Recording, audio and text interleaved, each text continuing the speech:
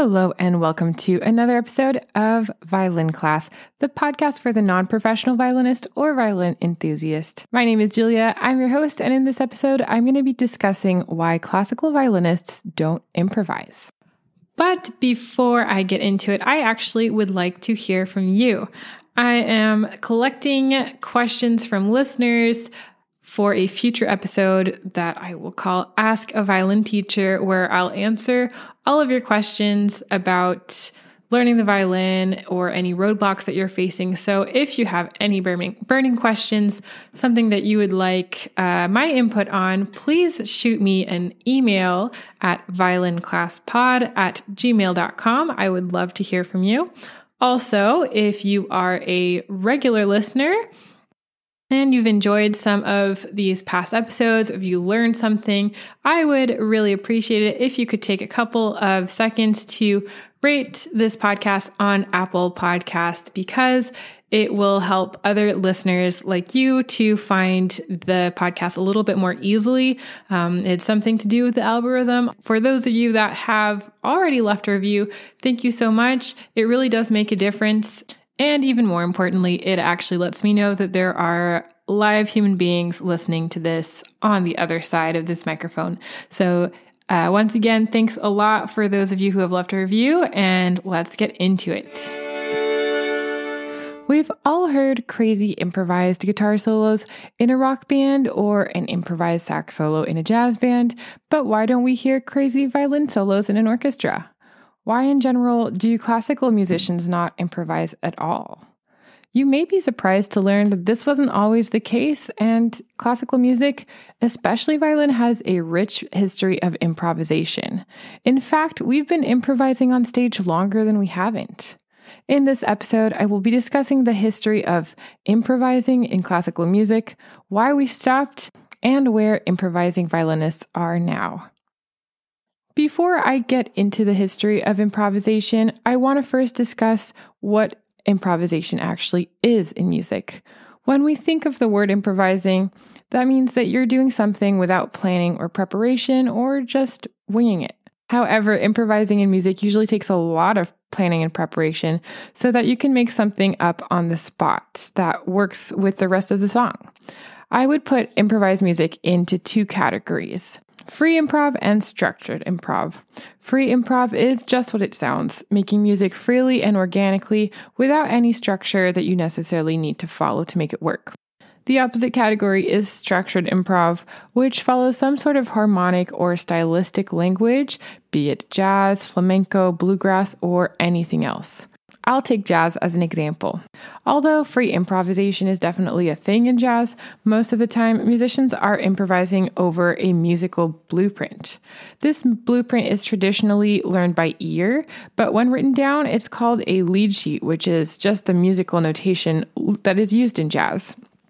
The lead sheet contains the melody, the chords, and the structure of the tune, which musicians learn and internalize, and then they play things that sound cool over it and embellish the melody to reflect their own style. The notes they're playing are made up on the spot, but they sound good because of all of their practice and planning ahead of time. And yes, this is something that we used to do in the classical world as well.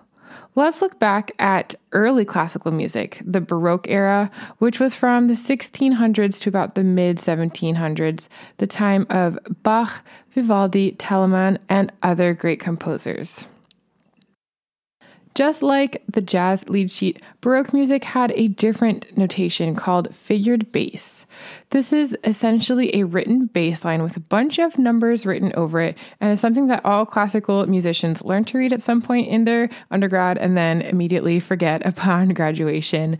The numbers and notes essentially represent the same thing as the chords in a lead sheet, and they give instructions to the musicians as to which harmonies or accompaniment will sound good with the melody. A performer that specializes in the Baroque era could read these instructions and improvise a harmony that fits within the structure and the style. Similarly, the soloist would learn the melody and add embellishments and ornaments to make it their own. Let me play you an example of what a simple melody could sound like, first played just as written and then with some embellishments.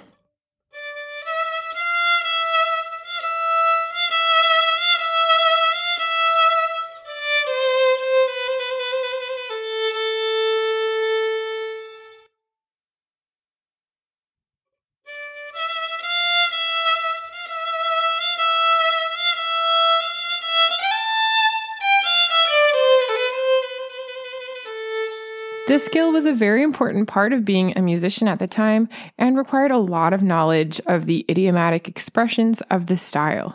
We can compare this to learning a language. Once you know the grammar and vocabulary, you can experiment with adding slang or idioms to your sentences to make things a little bit more interesting and make you sound like you're a bit more of a native speaker.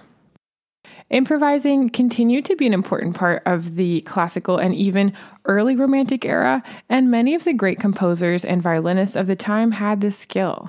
When we move on to a later time in history, the biggest improvisational feat that comes to mind is the cadenza. The cadenza, for those who don't know, is essentially a solo break in a concerto.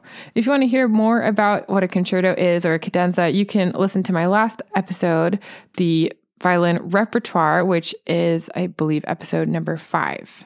The cadenza usually occurs after the biggest, most complex section of the piece, and then the orchestra goes silent while the soloist performs a big, complex solo. Usually this happens at the end, but not always. For instance, the Mendelssohn Violin Concerto has the cadenza in the middle, and then the performer has to continue playing after they've finished. The orchestra will usually join back in at the end of the cadenza with flourishes until the finish.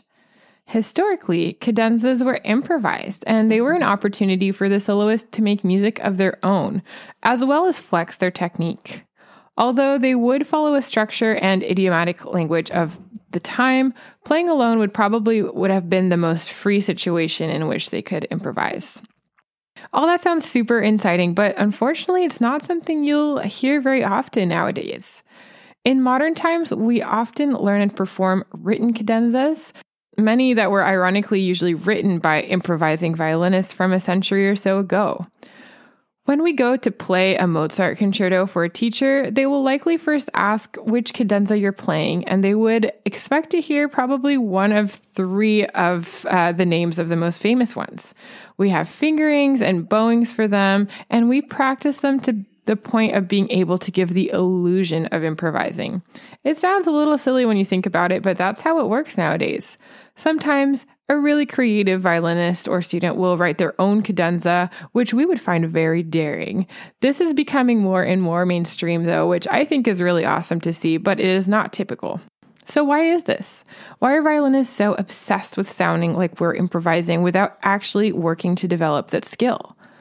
As a violinist who is interested in improvisation, these are questions that I've been asking myself for years, and I finally sat down and did the research for this episode. The reasons I'll be covering today have to do with the democratization of classical music, the standardization of pedagogy, and the pursuit of perfection in music playing. That sounds all really fancy, so let me break that down a little bit. I actually read 2 entire reports on this on Google Scholar. It's not something I do very often, so I'm very happy to share some of the things that I learned, but I would really recommend reading those original sources. I've listed them in the show notes if you're interested in reading more about this topic. Let's go back in history once more to the time of Mozart in the late 1700s. During this time, musicians were members of the court and just another servant to the royals. Before that, musicians had a similar role, but to the church. Ivor Keyes, the biographer to Mozart, said that in the 1790s, public concerts were virtually unknown in Austria and were reserved for the delicate ears of the royals and the nobles in court. As time went by, musical performances went from the royal court to the middle-class parlor to the public auditorium, according to Robin Moore in his article, The Decline of Improvisation in Western Art Music, An Interpretation of Change.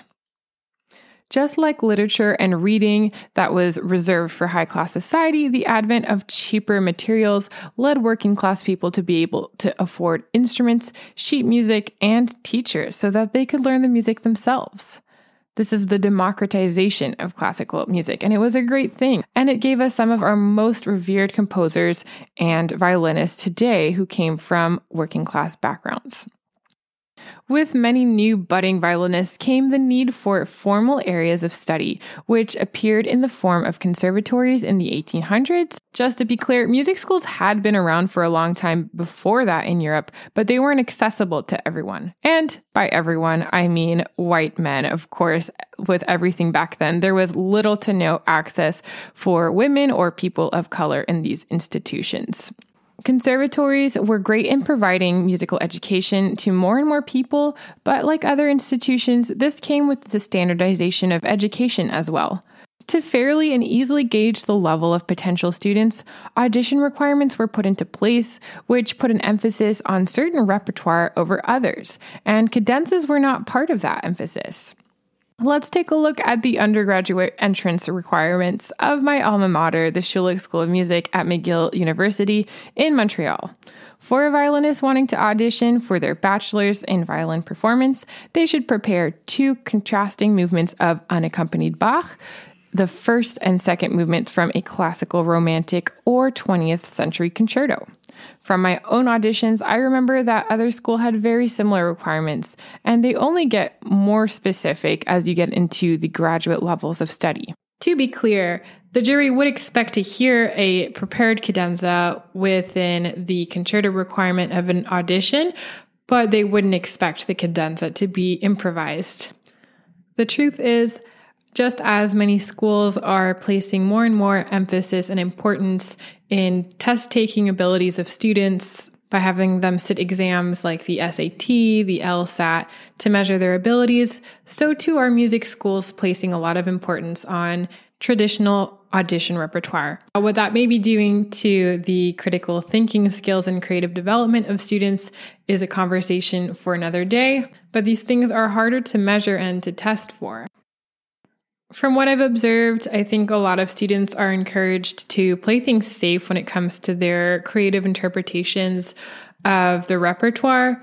For instance, a teacher preparing a high school student for an entrance audition into a conservatory might instruct them to play their Bach a certain way, knowing that the teacher on the jury for that conservatory prefers their Bach in this way, or maybe is a little bit more conservative with their interpretation. And so the student is left to decide whether they should play the Bach the way that they would like to play it, or the way that's going to give them the best shot into advancing their musical education. Another pedagogical example specific to violin we can look at is the growth of the Suzuki method in the mid-1900s. Now, I am a Suzuki teacher, and I'm currently in Suzuki training myself, so I am not at all here to bash the Suzuki method. To give you some background, the method trains young children to learn violin by ear, and in the process, they become experts at repeating what they hear. This leads to an excellent ear from the very young age, and the model makes for some very talented children, but it doesn't really put any emphasis on improvisation, so kids don't learn it. Those kids then grow up to be violin teachers who don't know how to improvise, and they don't teach it as well. So it's kind of a cycle that's developed. Another contributing factor is the decline of improvisation in the development of recording technology, which grew in popularity from the invention of the phonograph in the late 1800s. Before this, hearing classical concerts was a rare occurrence, and whatever was played in the concert hall was only experienced by those who were there. It's hard to imagine this in a world of endless entertainment, jingles, Spotify, and streaming, but that was the case until the late 19th century.